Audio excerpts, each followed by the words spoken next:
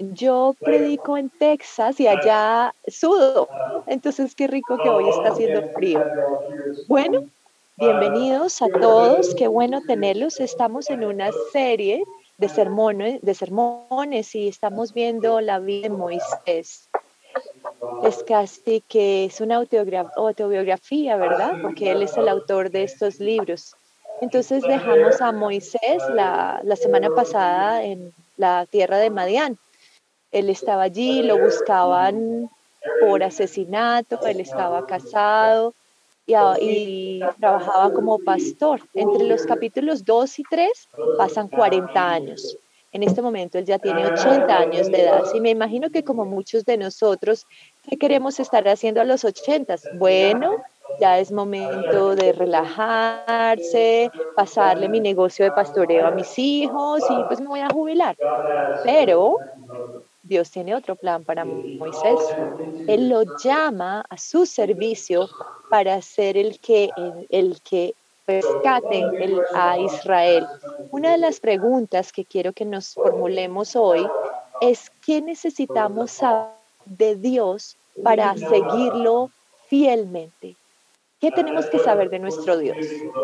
Eso es lo que él quiere comunicarle a Moisés en este paisaje. Entonces vamos a ponernos de pie y vamos a leer el capítulo completo de Éxodos 3, realmente los primeros 14 versículos.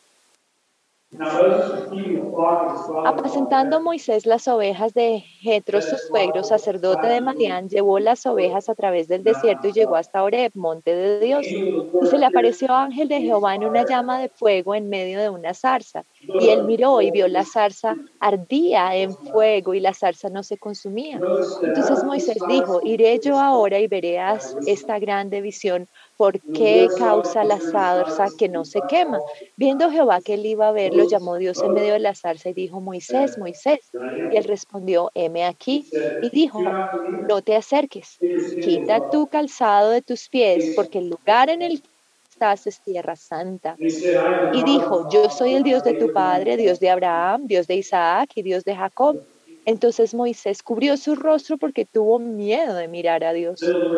Dios dijo luego Jehová: bien, he visto la aflicción de mi pueblo que está en Egipto y he oído su clamor a causa de sus exactores, pues he conocido sus angustias y he descendido para librarlos de la mano de los egipcios y sacarlos de aquella tierra, una tierra buena y ancha, a tierra que fluye leche y miel, a los lugares del cananeo, del eteo, del amorreo, del fereceo, del ebeo y del jebuseo.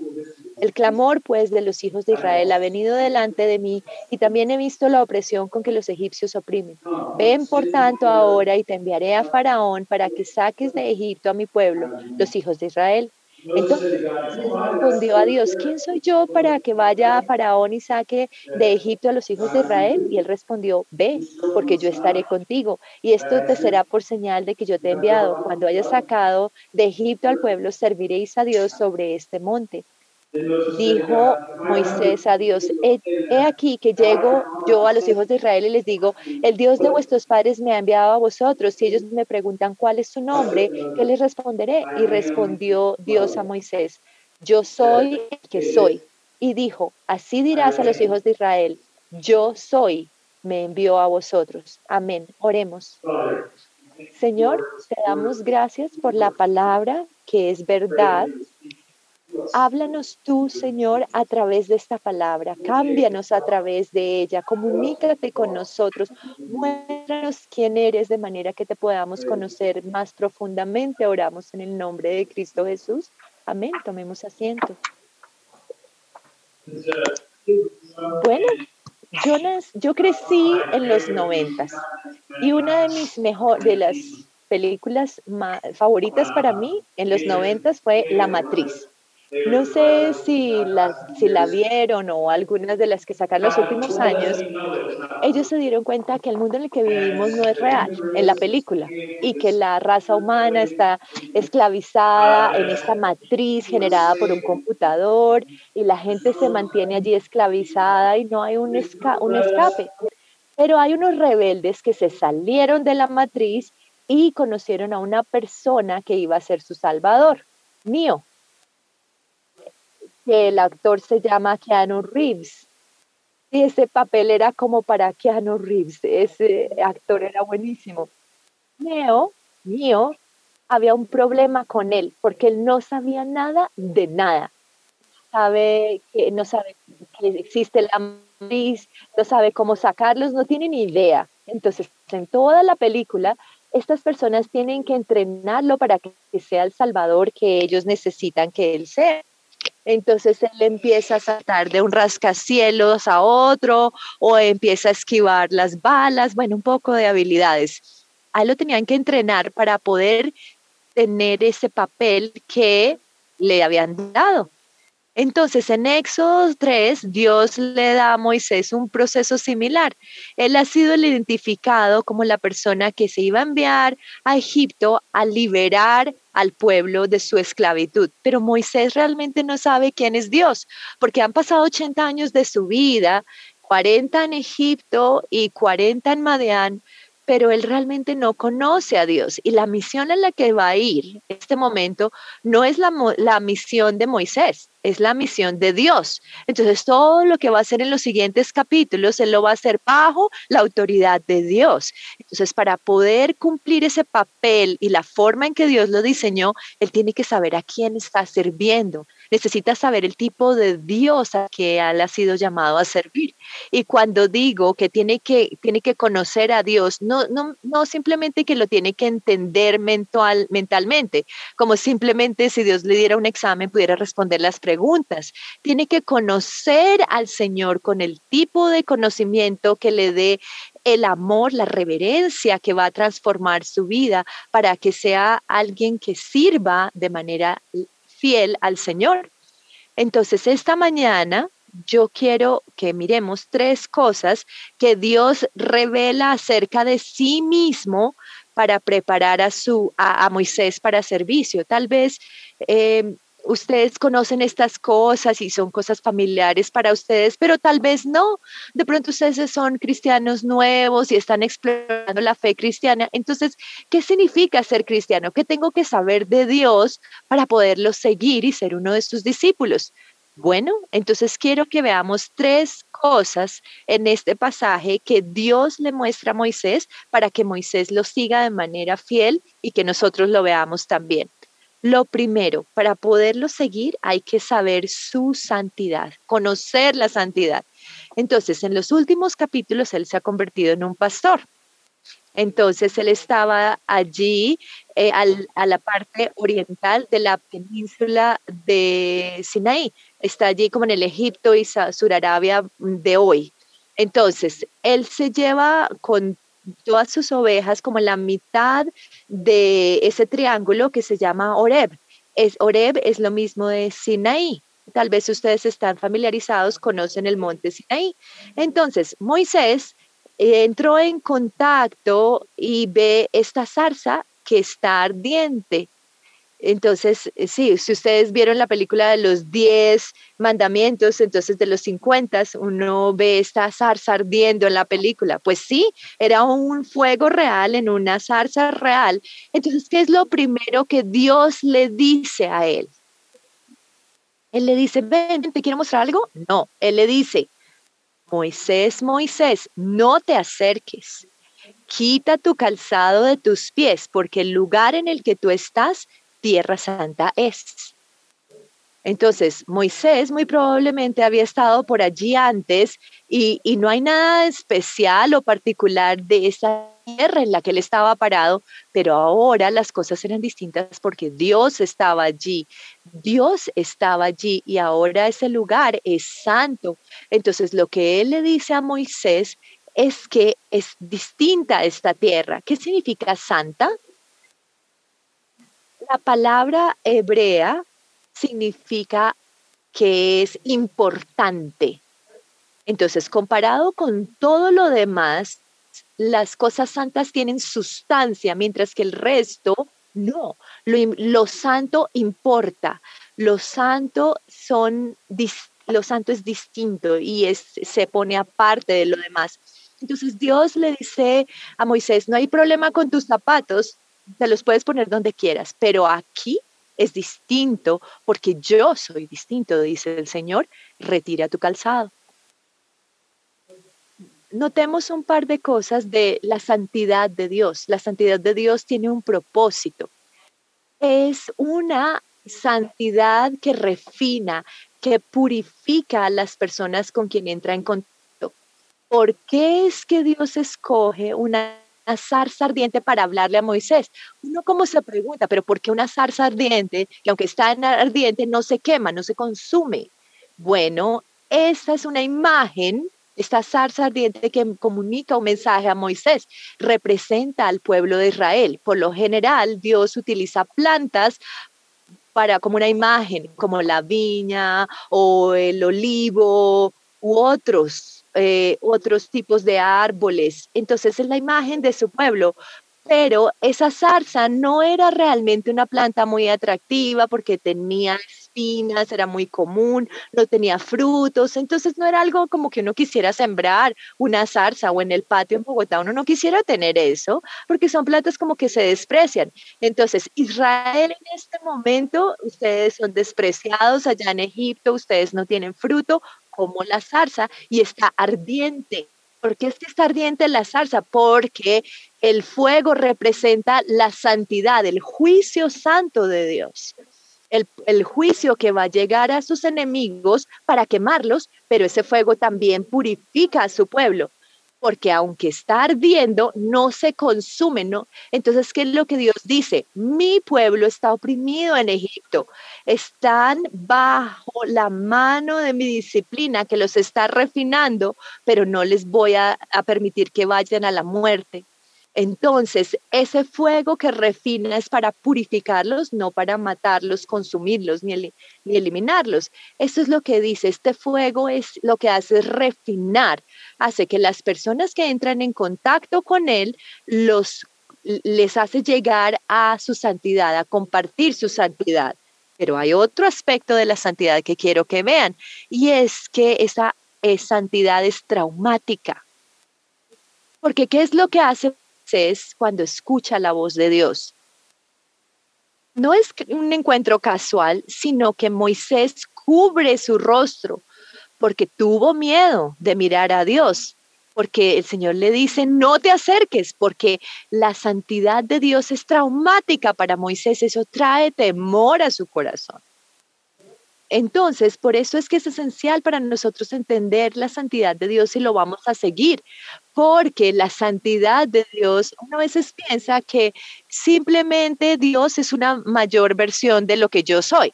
A él de pronto le gusta lo mismo que a mí me gusta, se pondrá bravo por lo mismo que yo me pongo, su visión de la justicia de él va a ser es más o menos parecida a la misma, lo que él cree que es bueno para mi vida, tal vez lo mismo que yo creo, su versión de amor es lo mismo que lo que yo pienso, cuando yo pienso en el amor, en lo bien y el mal, debe ser parecido. Yo pienso que Dios es simplemente una versión más poderosa de lo que yo soy, pero no. Lo que Dios quiere comunicarnos por su santidad es que Él no es como nosotros, porque Él es el creador y nosotros somos sus criaturas. Sí, somos hechos a su imagen y semejanza, pero al final del día Él no es como nosotros. Y si a algún nivel nosotros no tenemos cuidado de entrar en la presencia del Señor, si en algún nivel nosotros no estamos con ese temor de venir a su presencia, alguien como Moisés de decir, tengo que cubrir mi rostro porque vengo a la presencia de algo que es santo y yo no lo soy. Y no hemos entendido aún, si no sabemos eso, no hemos entendido al Dios de la Biblia, el saber que es santo y es diferente a nosotros. Pero hay algo más acerca de la santidad de Dios que tenemos que entender y tenemos que entender sus propósitos, porque Él no simplemente está parado lejos de nosotros, sino que viene cerca. Del versículo 7 al 12, Él nos muestra sus planes y el propósito para Israel y para Moisés en dicho plan. ¿Qué es lo que Él busca hacer? Quiero que veamos dos aspectos del propósito de Dios. Primero, sacarlos de Egipto. Esto es claro. Yo he visto su aflicción, yo he escuchado su clamor, conozco su sufrimiento. Entonces su primer paso es quitarles esas cargas, el quitar esto, sacarlos de Egipto. sacarlos de esa mala situación en la que están. Pero hay otro paso, porque no es solamente sacarlos de la mala situación, sino que la segunda parte del plan dice que los va a sacar de la tierra a una tierra que fluye leche y miel. ¿Eso qué significa? Descripción de la tierra prometida que Dios les da a su pueblo, la promesa, es una descripción común que él utiliza todo el tiempo, que fluye leche y miel. ¿Por qué la leche y la miel? Porque estas son gran abundancia, esto es lo que representan. Porque si uno tiene leche, pues significa que tiene bastantes ovejas, bastantes cabras y tenemos bastante tierra. Y si tiene muchas abejas, es porque tienes muchas flores en una tierra muy grande. Esto significa que no es una tierra que está seca, sino es una tierra verde, llena de flores, que fluye, que tiene animales y el fruto de tener esos animales es la leche y la miel. Entonces, él quiere no solo sacarlos de Egipto y ponerlos allá en el Sinaí, en el salvaje, donde no, él quiere traerlos a una tierra de abundancia. Y eso es importante que nosotros recordemos. Tal vez ustedes tienen algún amigo que le dice, oh, Dios tiene amor para ti, tiene un hermoso plan para ti. Sí, y ese plan es sacarte de la esclavitud del pecado y llevarte a la tierra en la que hay abundancia. Y cuando yo digo abundancia, como algunos predicadores dicen, una abundancia material, no que seas rico y famoso. Nosotros lo sabemos porque incluso las personas en el Antiguo Testamento, cuando entraban allí a esta tierra, el autor en el Nuevo Testamento dice que incluso ellos realmente ni siquiera experimentaron la amplitud de lo que Dios tenía para eso. Ellos sabían que la zarza ardiente era una imagen y esta tierra de miel y leche es algo que nos lleva a la abundancia real, que es ser cuál, la presencia de Dios, ser como Dios. Entonces, lo vemos en versículo 12, de que después de que Dios le dice que lo va a enviar a liberarlos, él dice, pero ¿quién soy yo? ¿Por qué me vas a enviar a mí, Señor? Y Dios dice, te voy a dar algo que va a mostrar que mi plan ha sido exitoso. ¿Cuál es esa señal? El pueblo de Israel me va a adorar en esta montaña. Esa es la señal, porque la alabanza es la meta antes de llegar allí, ¿verdad? A esta tierra que fluye leche y miel, sacarte de los pecados y llevarte a la abundancia, pero esta abundancia es una abundancia a través del conocimiento hacia Él, a través de amarlo a Él, de estar cerca a Él. Esa es la abundancia. El apóstol Pablo en Colosenses 3 dice, haced morir pues lo terrenal en vosotros. Y luego él da la lista de todos los pecados que él quiere que pongamos a la muerte. O sea que, pero luego dice, vestidos pues como escogidos de Dios, santos y amados de entrañable misericordia, de benignidad, de humildad y otros. ¿Qué significa esto? Que lo que Dios quiere es que no solamente dejes de hacer lo malo que te atrapa, sino empezar a hacer las cosas que son buenas, que dan fruto. Alguna vez yo pensé que ser cristiano significaba evitar tal cosa. Si yo evito esta música, si yo evito este tipo de películas, si yo evito este tipo de actitudes, de palabras, soy bueno. Sí, eso hace parte de eso, pero hay otra mitad, que crezcamos en la riqueza, la gracia que nos da el Señor. Entonces, hay que cambiar el cristianismo con gracia. Entonces, queremos cambiar la lujuria con pureza, la ira con paciencia, la avaricia con generosidad. El crecimiento positivo en el plan de Dios para tu vida, ese es su propósito. Él quiere aumentar tu deseo para alabarlo a Él. Ese es el plan para tu vida. Pero entonces, ¿cómo es que personas que no son santas como nosotros, que llegamos cerca a un Dios santo y disfrutamos esas promesas? Bueno, hay cosas que necesitamos saber. ¿Qué es lo que necesitamos saber? El nombre de Dios. Versículo 13, Moisés anticipa una pregunta que a él le van a hacer cuando vuelva al pueblo de Israel y le dice, Señor, ¿y qué pasa cuando yo vaya allá y ellos me pregunten cuál es el nombre de Dios, el que te mandó? Esa es como una pregunta rara para nosotros, pero en el Antiguo Testamento, para las personas de esa época eran significativos, más significativas que para hoy nosotros. El nombre puede ser Jim o Sally, pero esto no dice mucho acerca de quién es cada persona, los nombres hoy. Pero en el Antiguo Testamento sí, eran significativos, te dice mucho de la persona. Moisés sabe esto y les pregunta y pregunta, bueno, ¿quién eres tú, Señor? Dime quién eres. Entonces, Dios le dice a Moisés su nombre. Yo soy el que soy. No, yo tal vez sé que él no es yo sé que es el nombre raro que uno no le pondría a su hijito. Yo soy el que soy. Esto suena raro, ¿verdad? ¿Cuál es el significado de este nombre? Se preguntaría en hebreo como Yahweh o Jehová, porque está en mayúsculas en la Biblia, donde dice Dios, en inglés Lord. Entonces, ¿qué es lo que nos dice? Que yo soy el Dios que existe. Eso es lo que significa. Cuando Él dice yo soy el que soy, es que yo existo. Tiene que ver con el verbo ser o estar. Entonces, de todos los dioses de las naciones no existen, pero yo existo.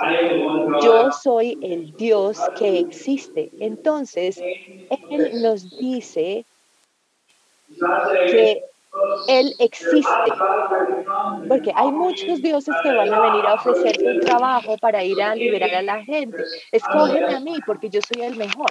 No, Él dice, mira, no hay nadie más. Yo soy Dios, el Dios que existe. Yo soy el Dios de Abraham, de Isaac, de Jacob, el único Dios que va a poder liberar a mi pueblo de la esclavitud. No hay otra opción más que yo.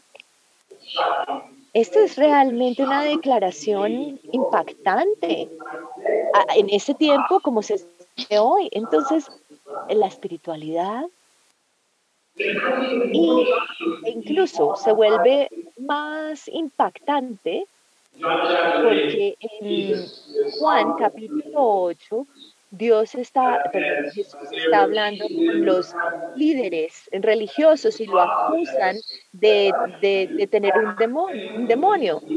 Y él dice, de cierto os digo que el que guarda mi palabra nunca verá muerte. ¿Cómo así que nunca verá muerte? ¿Qué estás diciendo? Que tú eres mayor que los profetas y mayor que Abraham. Todos esos se murieron y se fueron. Entonces, lo que usted nos está diciendo, los líderes le preguntaban a Jesús, era que él iba a dar vida a la gente. Y la respuesta es que él dice, Abraham buscaba, esperaba el día que yo naciera y él me conocía. Por supuesto que ya están muy confundidos estos líderes religiosos porque dice, tú ni siquiera tienes 50 años y me dices que tú conociste a Abraham y que Abraham te conoció a ti. ¿Y sabes qué fue lo que dijo Jesús?